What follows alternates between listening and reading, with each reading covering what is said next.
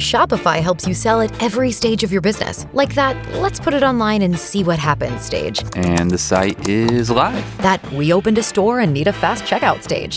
Thanks. You're all set. That count it up and ship it around the globe stage. This one's going to Thailand. And that, wait, did we just hit 1 million orders stage? Whatever your stage, businesses that grow with Shopify. Sign up for your $1 a month trial at shopify.com/listen. Is an anatomy professor having murder done to secure his specimens? Robert Louis Stevenson, today on the Classic Tales podcast.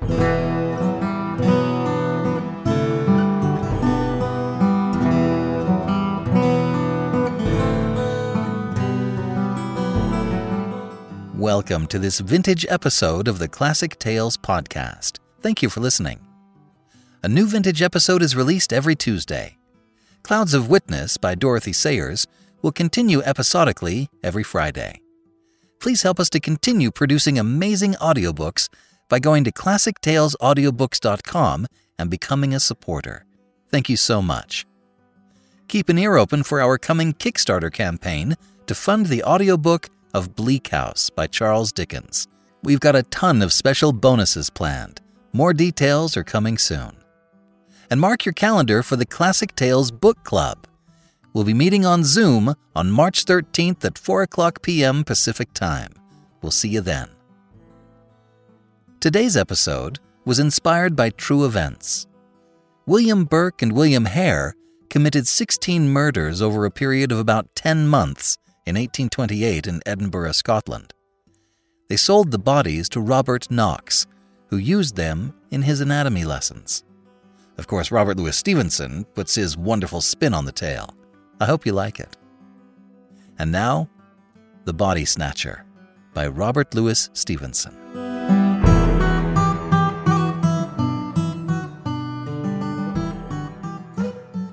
Every night in the year, 4 of us sat in a small parlor of the George at Debenham. The undertaker and the landlord and Fetz and myself. Sometime there would be more, but blow high, blow low, come rain or snow or frost, we 4 would be planted in his own particular armchair. Fetz was an old drunken Scotsman, a man of education, obviously, and a man of some property, since he lived in idleness. He had come to Debenham years ago, while still young, and by a mere continuance of living had grown to be an adopted townsman. His blue camlet cloak was a local antiquity, like the church spire. His place in the parlor at the George, his absence from church, his old, crapulous, disreputable vices, were all things of course in Debenham. He had some vague radical opinions and some fleeting infidelities, which he would now and again set forth and emphasize with tottering slaps upon the table. He drank rum, 5 glasses, regularly, every evening, and for the greater portion of his nightly visit to the George, sat, with his glass in his right hand, in a state of melancholy alcoholic saturation. We called him the doctor, for he was supposed to have some special knowledge of medicine, and had been known, upon a pinch, to set a fracture or reduce a dislocation. But beyond these slight particulars, we had no knowledge of his character or antecedents. One dark winter night, it had struck 9 some time before the landlord joined us, there was a sick man in the George. A great neighbouring proprietor suddenly struck down with apoplexy on his way to Parliament, and the great man's still greater London doctor had been telegraphed to his bedside. It was the first time that such a thing had happened in Debenham, for the railway was but newly open, and we were all proportionately moved by the occurrence. "He's come," said the landlord, after he had filled and lighted his pipe. "He?" said I. "Who? Not the doctor?" "Himself," replied our host. "What is his name?" "Dr. Macfarlane," said the landlord. Fetz was far through his 3rd tumbler, stupidly befuddled, now nodding over, now staring mazily about him. But at the last word he seemed to awaken, and repeated the name Macfarlane twice, quietly enough the first time, but with sudden emotion at the second. "Yes," said the landlord, "that's his name, Dr. Wolfe Macfarlane." Fetz became instantly sober. His eyes awoke. His voice became clear, loud, and steady. his language forcible and earnest. We were all startled by the transformation, as if a man had risen from the dead. "I beg your pardon," he said. "I am afraid I have not been paying much attention to your talk. Who is this Wolfe MacFarlane?" And then, when he had heard the landlord out, "It cannot be. It cannot be," he added. "And yet I would like well to see him face to face." "Do you know him, doctor?" asked the undertaker with a gasp. "God forbid," was the reply. "And yet the name is a strange one. It were too much to fancy too. Tell me, landlord, is he old?" "Well," said the host, "he is not a young man, to be sure, and his hair is white, but he looks younger than you. He is older, though. Years older, but—" with a slap upon the table, "it's the rum you see in my face, rum and sin. This man, perhaps, may have an easy conscience and a good digestion. Conscience! Hear me speak. You would not think I was some good old decent Christian, would you not? But no, not I. I never canted. Voltaire might have canted if he'd stood in my shoes, but the brains," with a rattling fillip on his bald head, "the brains were clear and active, and I saw and made no deductions." "If you know this doctor," I ventured to remark, after a somewhat awful pause, "I should gather that you do not share the landlord's good opinion." Fetz paid no regard to me. "Yes," he said, with sudden decision. "I must see him face to face." There was another pause. And then the door was closed rather sharply on the first floor, and a step was heard upon the stair. "That's the doctor," cried the landlord. "Look sharp, and you can catch him." It was but 2 steps from the small parlour to the door of the Old George Inn. The wide oak staircase landed almost in the street. There was room for a turkey rug and nothing more between the threshold and the last round of the descent. But this little space was every evening brilliantly lit up, not only by the light upon the stair and the great signal lamp below the sign, but by the warm radiance of the bar-room window. The George thus brightly advertised itself to passers-by in the cold street. Fetz walked steadily to the spot, and we who were hanging behind beheld the 2 men meet, as one of them had phrased it, face to face. Dr. MacFarlane was alert and vigorous. His white hair set off his pale and placid, although energetic countenance. He was richly dressed in the finest of broadcloth and the whitest of linen, with a great gold watch chain and studs and spectacles of the same precious material. He wore a broad folded tie, white and speckled with lilac, and he carried on his arm a comfortable driving coat of fur. There was no doubt but he became his years, breathing, as he did, of wealth and consideration, and it was a surprising contrast to see our parlour sot, bald, dirty, pimpled, and robed in his old camlet cloak, confront him at the bottom of the stairs. "MacFarlane," he said somewhat loudly, more like a herald than a friend. The great doctor pulled up short on the 4th step, as though the familiarity of the address surprised and somewhat shocked his dignity. "Toddy MacFarlane," repeated Fetz. The London man almost staggered. He stared, for the swiftest of seconds, at the man before him, glanced behind him with a sort of scare, and then, in a startled whisper, "Fetz," he said. "You?" "Aye," said the other, "me. Did you think I was dead too? We are not so easily shut of our acquaintance." "Hush, hush!" exclaimed the doctor. "Hush, hush! This meeting is so unexpected. I can see you are unmanned. I hardly knew you, I confess, at first. But I am overjoyed to have this opportunity. For the present it must be how do you do and goodbye in one, for my fly is waiting, and I must not fail the train. But you shall, let me see, yes, you shall give me your address, and you can count on early news of me.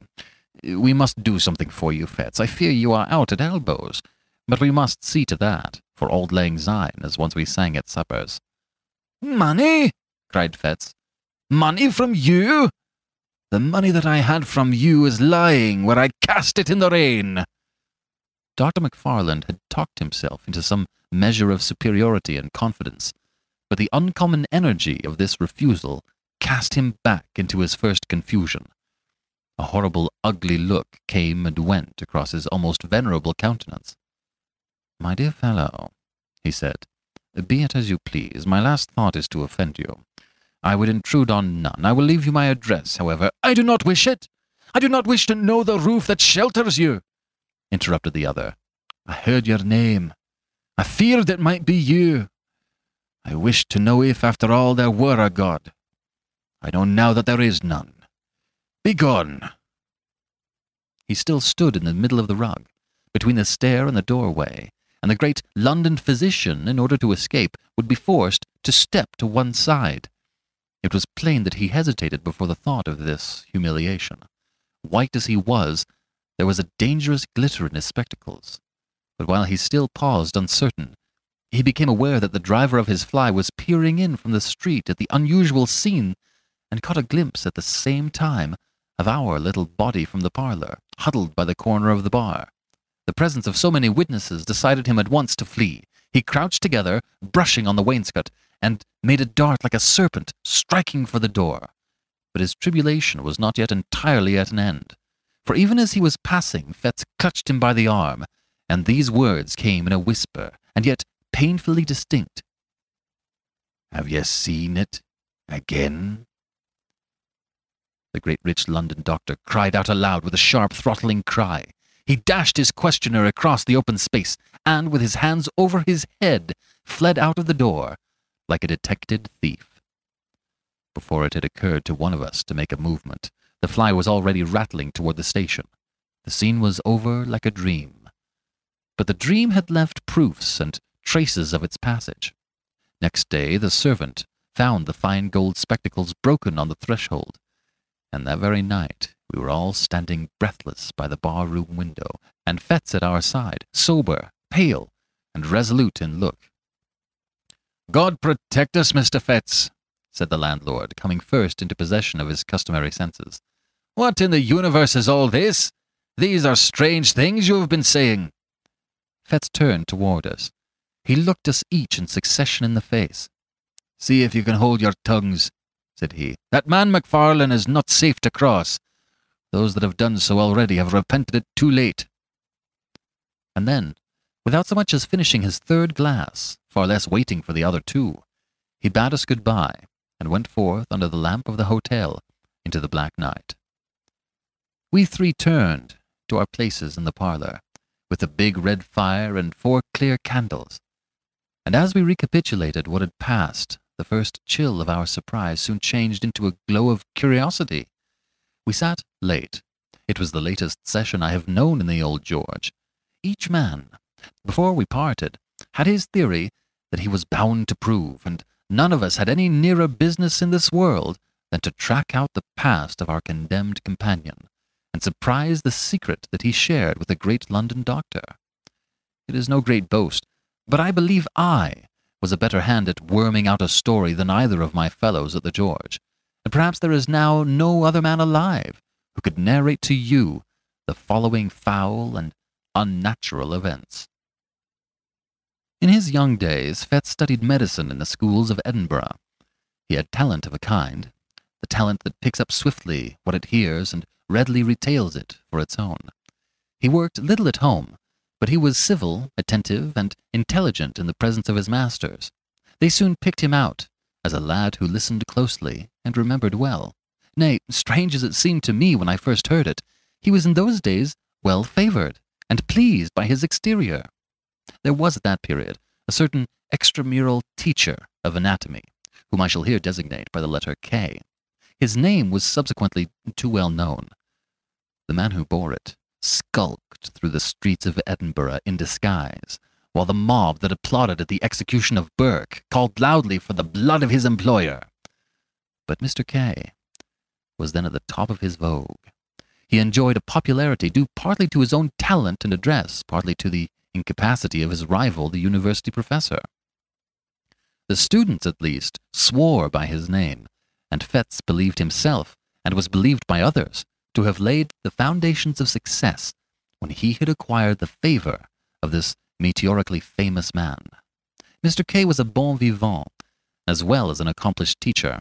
He liked a sly allusion no less than a careful preparation. In both capacities, Fetz enjoyed and deserved his notice, and by the second year of his attendance, he held the half-regular position of second demonstrator or sub-assistant in his class. In this capacity, the charge of the theater and lecture room devolved in particular upon his shoulders. He had to answer for the cleanliness of the premises and the conduct of the other students, and it was a part of his duty to supply, receive, and divide the various subjects.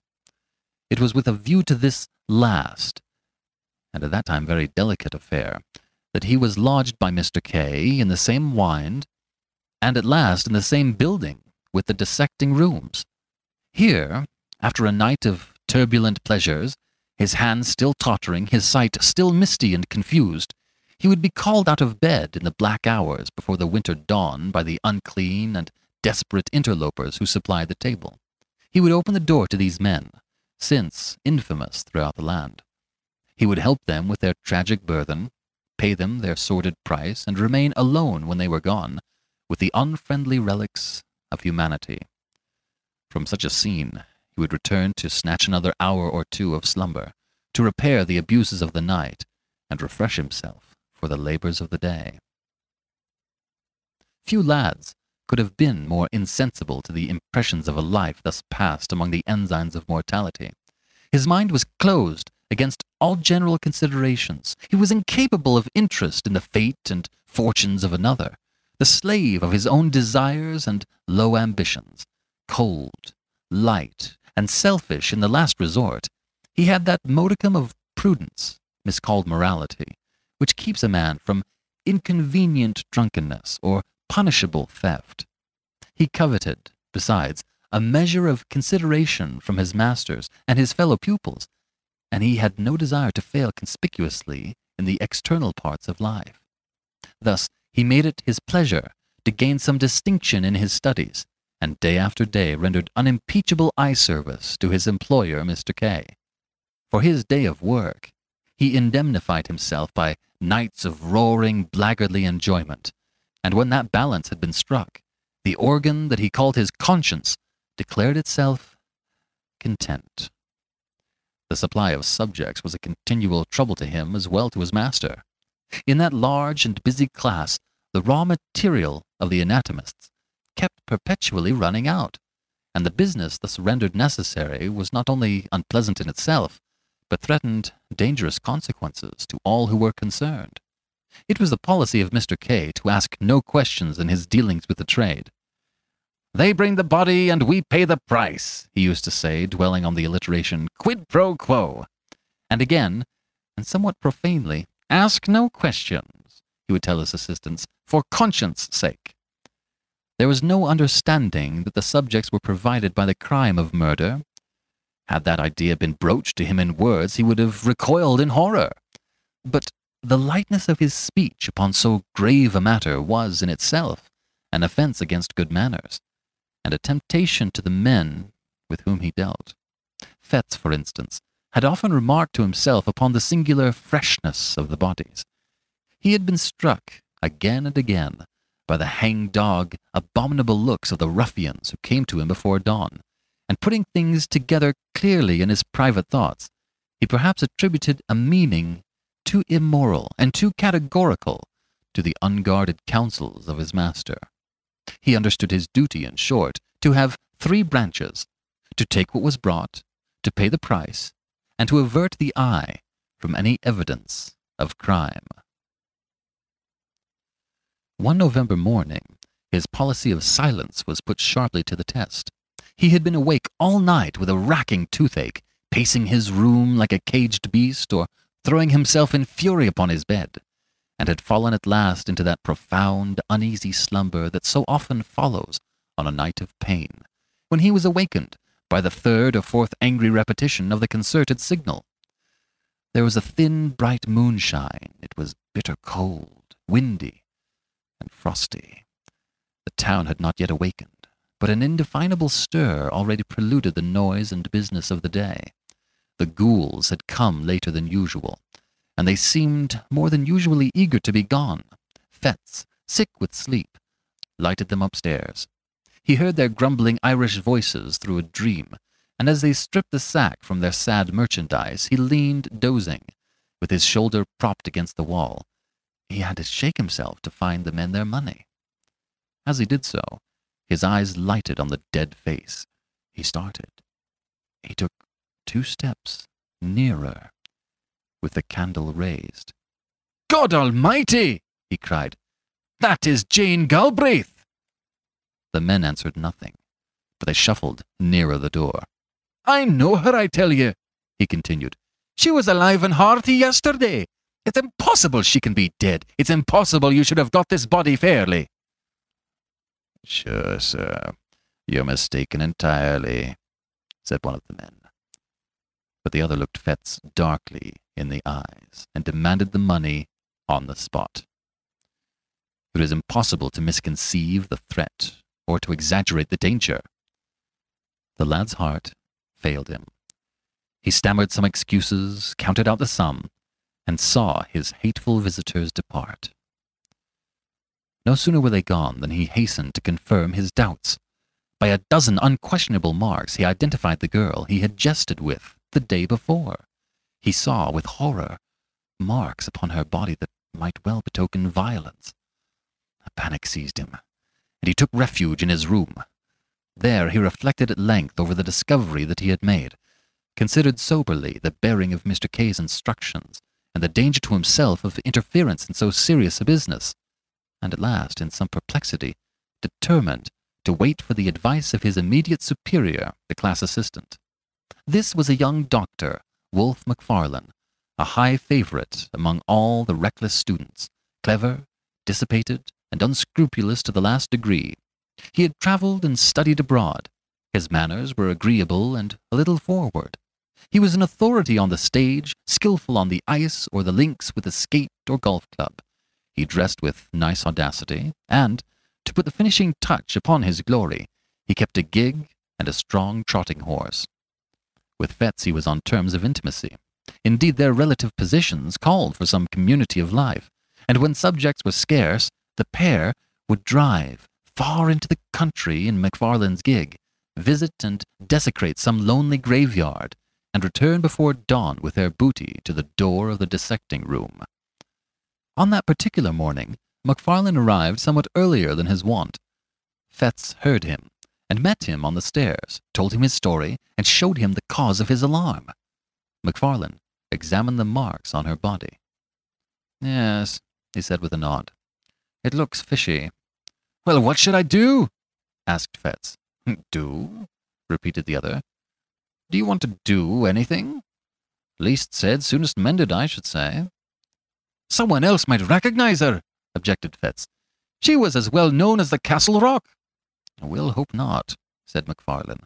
"And if anybody does, well, you didn't, don't you see? And there's an end. The fact is, this has been going on too long. Stir up the mud, and you'll get Kay into the most unholy trouble. You'll be in a shocking box yourself. So will I, if you come to that. I should like to know how any of us would look, or what the devil we should have to say for ourselves in any Christian witness box. For me, you know, there's one thing certain, that, practically speaking, all our subjects have been murdered." "McFarlane!" cried Fetz. "Come now," sneered the other, "as if you hadn't suspected it yourself." "Suspecting is one thing, and proof another. Yes, I know, and I'm as sorry as you are that this should have come here," tapping the body with his cane. "The next best thing for me is not to recognize it, and," he added coolly, "I don't. You may, if you please. I don't dictate, but I think a man of the world would do as I do. And I may add, I fancy that is what Kay would look for at our hands. The question is, why did he choose us for his assistants? And I answer, because he didn't want old wives." This was the tone, of all others, to affect the mind of a lad like Fetz. He agreed to imitate McFarlane. The body of the unfortunate girl was duly dissected, and no one remarked or appeared to recognize her. One afternoon, when his day's work was over, Fetz dropped into a popular tavern and found McFarlane sitting with a stranger. This was a small man, very pale and dark, with coal-black eyes. The cut of his features gave a promise of intellect and refinement, which was but feebly realized in his manners, for he proved upon a nearer acquaintance coarse, vulgar, and stupid. He exercised, however, a very remarkable control over McFarlane, issued orders like a great bashaw, became inflamed at the least discussion or delay, and commented rudely on the servility with which he was obeyed. This most offensive person took a fancy to Fettes on the spot, plied him with drinks, and honored him with unusual confidences on his past career. If a 10th part of what he confessed were true, he was a very loathsome rogue, and the lad's vanity was tickled by the attention of so experienced a man. "I'm a pretty bad fellow myself," the stranger remarked, "but McFarlane is the boy. Toddy McFarlane, I call him. Toddy, order your friend another glass. Or it might be, Toddy, you jump up and shut the door. Toddy hates me," he said again. "Oh, yes, Toddy, you do." "Don't you call me that confounded name," growled McFarlane. "Hear him. Did you ever see the lads play knife? He would like to do that all over my body," remarked the stranger. "We medicals have a better way than that," said Fettes. "When we dislike a dead friend of ours, we dissect him." McFarlane looked up sharply, as though this jest was scarcely to his mind. The afternoon passed. Gray, for that was the stranger's name, invited Fettes to join them at dinner, ordered a feast so sumptuous that the tavern was thrown in commotion, and when all was done, commanded McFarlane to settle the bill. It was late before they separated. The man, Gray, was incapably drunk. McFarlane, sobered by his fury, chewed the cud of the money he had been forced to squander, and the slights he had been obliged to swallow. Fettes, with various liquors singing in his head, returned home with devious footsteps and a mind entirely in abeyance. Next day McFarlane was absent from the class, and Fettes smiled to himself as he imagined him still squiring the intolerable Gray from tavern to tavern. As soon as the hour of liberty had struck, he posted from place to place in quest of his last night's companions. He could find them, however, nowhere, so returned early to his rooms, went early to bed, and slept the sleep of the just. At 4 a.m, he was awakened by the well-known signal.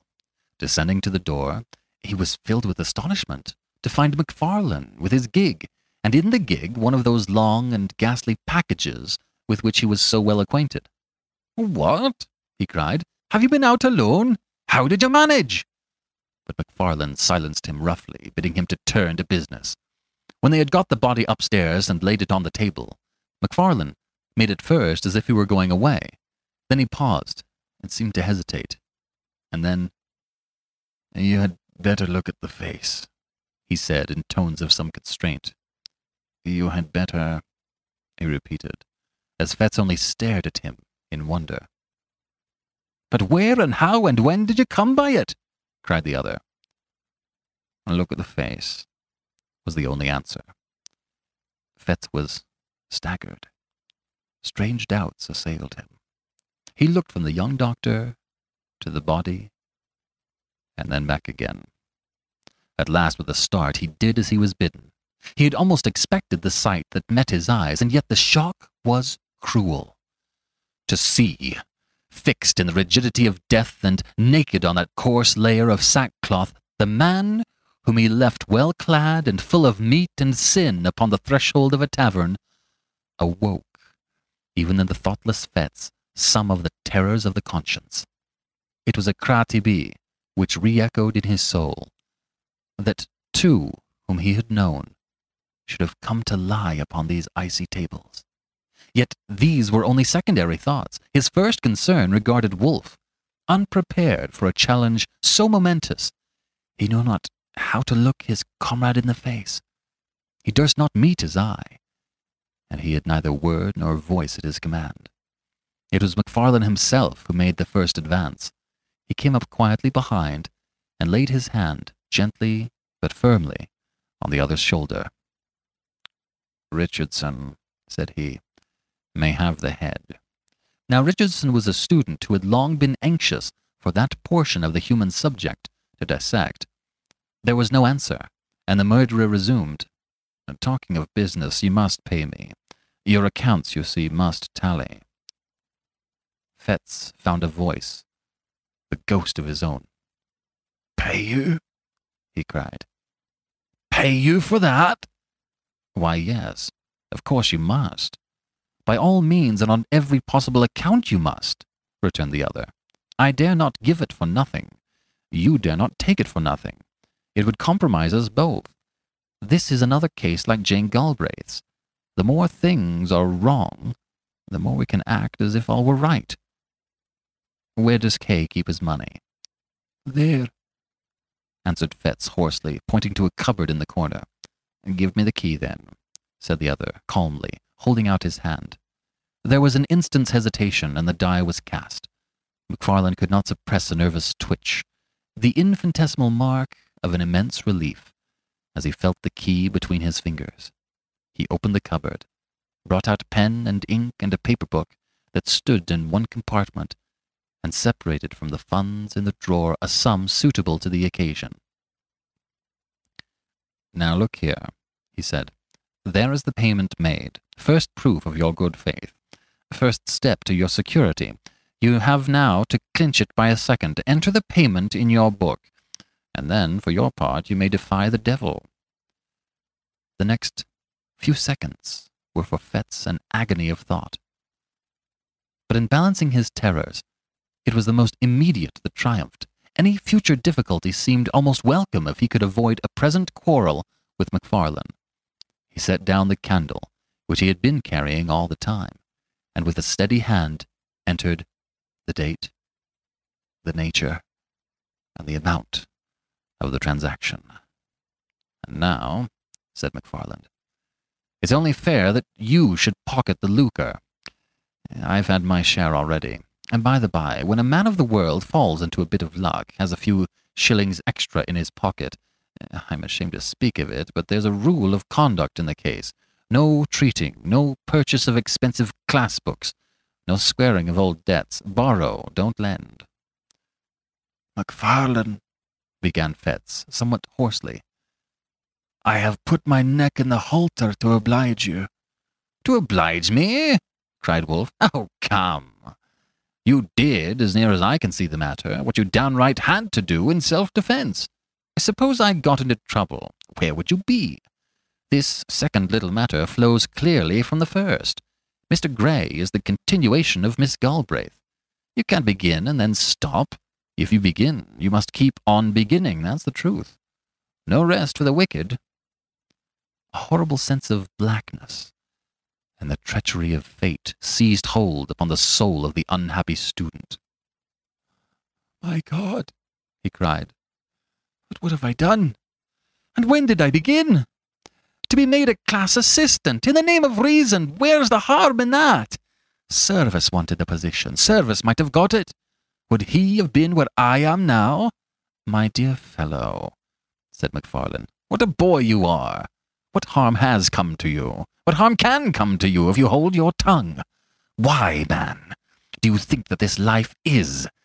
There are two squads of us, the lions and the lambs. If you're a lamb, you'll come to lie upon these tables like Gray or Jane Galbraith. If you're a lion, you'll live and drive a horse like me, like Kay, like all the world with any wit or courage.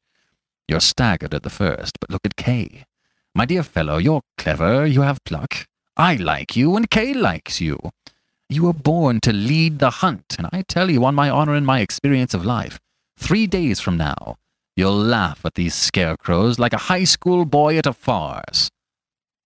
And with that, McFarlane took his departure and drove off up the Wynd in his gig to get under cover before daylight. Fetz was thus left alone with his regrets. He saw the miserable peril in which he stood involved. He saw, with inexpressible dismay, that there was no limit to his weakness, and that, from concession to concession, he had fallen from the arbiter of McFarlane's destiny to his paid and helpless accomplice.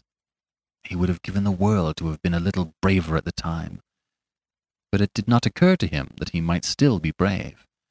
The secret of Jane Galbraith and the cursed entry in the daybook closed his mouth. Hours passed. The class began to arrive. The members of the unhappy Grey were dealt out to one and to another, and received without remark. Richardson was made happy with the head, and before the hour of freedom rang, Fettes trembled with exultation to perceive how far they had already gone toward safety. For 2 days he continued to watch, with increasing joy, the dreadful process of disguise. On the 3rd day, McFarlane made his appearance. He had been ill, he said, but he made up for lost time by the energy with which he directed the students. To Richardson in particular he extended the most valuable assistance and advice, and that student, encouraged by the praise of the demonstrator, burned high with ambitious hopes, and saw the medal already in his grasp. Before the week was out, McFarlane's prophecy had been fulfilled. Fettes had outlived his terrors, and had forgotten his baseness. He began to plume himself upon his courage, and had so arranged the story in his mind that he could look back on these events with an unhealthy pride. Of his accomplice he said but little. They met, of course, in the business of the class. They received their orders together from Mr. K. At times they had a word or two in private. And McFarlane was from first to last particularly kind and jovial. But it was plain that he avoided any reference to their common secret, and even when Fettes whispered to him that he had cast in his lot with the lions and forsworn the lambs, he only signed to him, smilingly, to hold his peace. At length an occasion arose which threw the pair once more into a closer union. Mr. K. was again short of subjects, pupils were eager, and it was a part of this teacher's pretensions to be always well supplied. At the same time, there came the news of a burial in the rustic graveyard of Glencorse. Time has little changed the place in question. It stood then, as now, upon a crossroad, out of call of human habitations, and buried fathom deep in the foliage of 6 cedar trees. The cries of the sheep upon the neighboring hills, the streamlets upon either hand, one loudly singing among pebbles, the other dripping furtively from pond to pond, the stir of the wind in mountainous old flowering chestnuts, and once in 7 days the voice of the bell and the old tunes of the precentor were the only sounds that disturbed the silence around the rural church. The Resurrection Man, to use a byname of the period, was not to be deterred by any of the sanctities of customary piety. It was part of his trade to despise and desecrate the scrolls and trumpets of old tombs, the paths worn by the feet of worshippers and mourners, and the offerings and the inscriptions of bereaved affection. To rustic neighborhoods where love is more than commonly tenacious, and where some bonds of blood or fellowship unite the entire society of a parish, the body snatcher, far from being repelled by natural respect, was attracted by the ease and safety of the task. To bodies that had been laid in earth, in joyful expectation of a far different awakening, there came that hasty, lamplit, terror-haunted resurrection of the spade and mattock. The coffin was forced, the cerements torn, and the melancholy relics, clad in sackcloth, after being rattled for hours on moonless byways, were at length exposed to uttermost indignities before a class of gaping boys. Somewhat as 2 vultures may swoop upon a dying lamb, Fettes and McFarlane were to be let loose upon a grave in that green and quiet resting place. The wife of a farmer, a woman who had lived for 60 years and been known for nothing but good butter and a godly conversation, was to be rooted from her grave at midnight and carried, dead and naked, to that faraway city that she had always honored with her Sunday best. The place beside her family was to be empty till the crack of doom, her innocent and almost venerable members to be exposed to that last curiosity of the anatomist. Late one afternoon, the pair set forth, well wrapped in cloaks and furnished with a formidable bottle. It rained without remission, a cold, dense, lashing rain. Now and again there blew a puff of wind, but these sheets of falling water kept it down. Bottle and all, it was a sad and silent drive as far as Pennycuik, where they were to spend the evening. They stopped once to hide their implements in a thick bush not far from the churchyard, and once again at the fishers' tryst to have a toast before the kitchen fire and vary their nips of whiskey with a glass of ale. When they reached their journey's end, the gig was housed, the horse was fed and comforted, and the two young doctors in a private room sat down to the best dinner and the best wine the house afforded. The lights, the fire, the beating rain upon the window, the cold, incongruous work that lay before them, added zest to their enjoyment of the meal. With every glass their cordiality increased. Soon McFarlane handed a little pile of gold to his companion. "A compliment," he said. "Between friends, these little damned accommodations ought to fly like pipelights." Fetz pocketed the money and applauded the sentiment to the echo.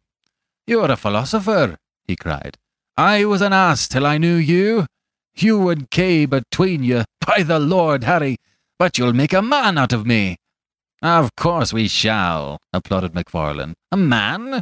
I tell you, it required a man to back me up the other morning. There are some big, sprawling 40-year-old cowards who would have turned sick at the look of the damn thing. But not you. You kept your head. I watched you." "Well, and why not?" Fetz thus vaunted himself. "It was no affair of mine. There was nothing to gain on the one side but disturbance, and on the other, I could count on your gratitude, don't you see?" And he slapped his pocket till the gold pieces rang. McFarlane somehow felt a certain touch of alarm at these unpleasant words. He may have regretted that he had taught his young companion so successfully, but he had no time to interfere, for the other noisily continued in this boastful strain. "The great thing is not to be afraid. Now, between you and me, I don't want to hang, that's practical. But for all cant, McFarlane, I was born with a contempt. Hell, God, devil, right, wrong, sin, crime, and all the old gallery of curiosities, they may frighten boys, but men of the world, like you and me, despise them. Here's to the memory of Grey." It was by this time growing somewhat late. The gig, according to order, was brought round to the door with both lamps brightly shining, and the young men had to pay their bill and take the road. They announced that they were bound for Peebles, and drove in that direction till they were clear of the last houses of the town, then, extinguishing the lamps, returned upon their course, and followed a by-road toward Glencorse. There was no sound but that of their own passage, and the incessant striding pouring of the rain. It was pitch dark. Here and there a white gate or a white stone in the wall guided them for a short space across the night, but for the most part it was at a foot-pace, and almost groping, that they picked their way through that resonant blackness to their solemn and isolated destination. In the sunken woods that traversed the neighborhood of the burying-ground, the last glimmer failed them, and it became necessary to kindle a match and re-illuminate one of the lanterns of the gig. Thus, under the dripping trees, and environed by huge and moving shadows, they reached the scene of their unhallowed labors. They were both experienced in such affairs and powerful with the spade, and they had scarce been 20 minutes at their task before they were rewarded by a dull rattle on the coffin lid. At the same moment, McFarlane, having hurt his hand upon a stone, flung it carelessly above his head. The grave in which they now stood, almost to the shoulders, was close to the edge of the plateau of the graveyard, and the gig lamp had been propped, the better to illuminate their labors, against a tree, and on the immediate verge of the steep bank descending to the stream. Chance had taken a sure aim with the stone. Then came a clang of broken glass. Night fell upon them. Sounds alternately dull and ringing announced the bounding of the lantern down the bank, and its occasional collision with the trees. A stone or two, which it had dislodged in its descent, rattled behind it into the profundities of the glen, and then silence, like night, resumed its sway. And they might bend their hearing to its utmost pitch, but naught was to be heard, except the rain, now marching to the wind, now steadily falling over miles of open country. They were so nearly at an end of their abhorred task that they judged it wisest to complete it in the dark. The coffin was exhumed and broken open, the body inserted to the dripping sack and carried between them to the gig. One mounted to keep it in its place, and the other taking the horse by the mouth, groped along by wall and bush until they reached the wider road by the fisher's tryst. Here was a faint, diffused radiancy, which they hailed like daylight. By that, they pushed the horse to a good pace and began to rattle along merrily in the direction of the town. They had both been wetted to the skin during their operations, and now, as the gig jumped among the deep ruts, the thing that stood propped between them fell now upon one and now upon the other. At every repetition of the horrid contact, each instinctively repelled it with greater haste, and the process, natural although it was, began to tell upon the nerves of the companions. MacFarlane made some ill-favored jest about the farmer's wife, but it came hollowly from his lips, and was allowed to drop in silence. Still their unnatural burthen bumped from side to side, and now the head would be laid, as if in confidence, upon their shoulders, and now the drenching sackcloth would flap icily about their faces. A creeping chill began to possess the soul of Fetz. He peered at the bundle, and it seemed somehow larger than at first. All over the countryside, and from every degree of distance, the farm dogs accompanied their passage with tragic ululations, and it grew and grew upon his mind that some unnatural miracle had been accomplished, that some nameless change had befallen the dead body, and that it was in fear of their unholy burden that the dogs were howling. "For God's sake," said he, making an effort to arrive at speech, "for God's sake, let's have a light." Seemingly, MacFarlane was affected in the same direction, for though he made no reply, he stopped the horse, passed the reins to his companion, got down, and proceeded to kindle the remaining lamp. They had by that time got no farther than the crossroad down to Auchendenny. The rain still poured as though the deluge were returning, and it was no easy matter to make a light in such a world of wet and darkness. When at last the flickering blue flame had been transferred to the wick and began to expand and clarify, and shed a wide circle of misty brightness round the gig, it became possible for the two young men to see each other and the thing they had along with them. The rain had moulded the rough sacking to the outlines of the body underneath. The head was distinct from the trunk, the shoulders plainly modelled. Something at once spectral and human riveted their eyes upon the ghastly comrade of their drive.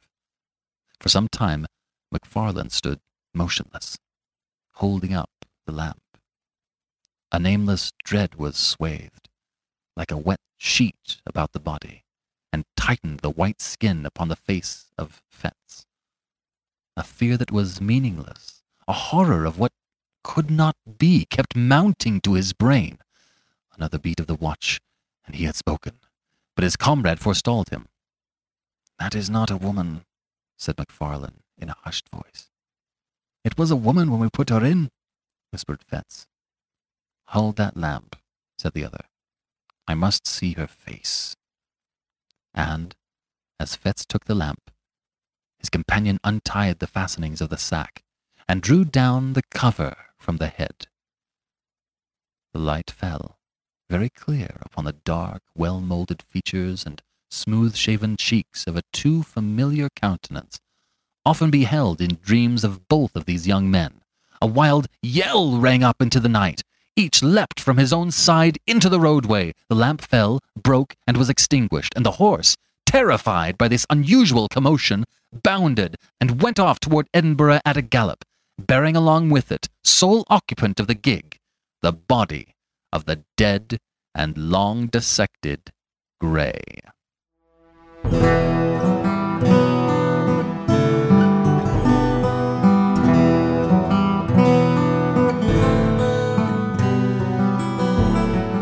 This is B.J. Harrison.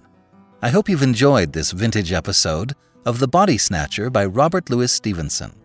If you've enjoyed this book, please become a supporter by going to ClassicTalesAudiobooks.com, and thanks for pitching in. Thank you for joining me today and allowing classic literature to awaken your better self. Please join me next time, and we'll rediscover the greatest stories ever put to paper.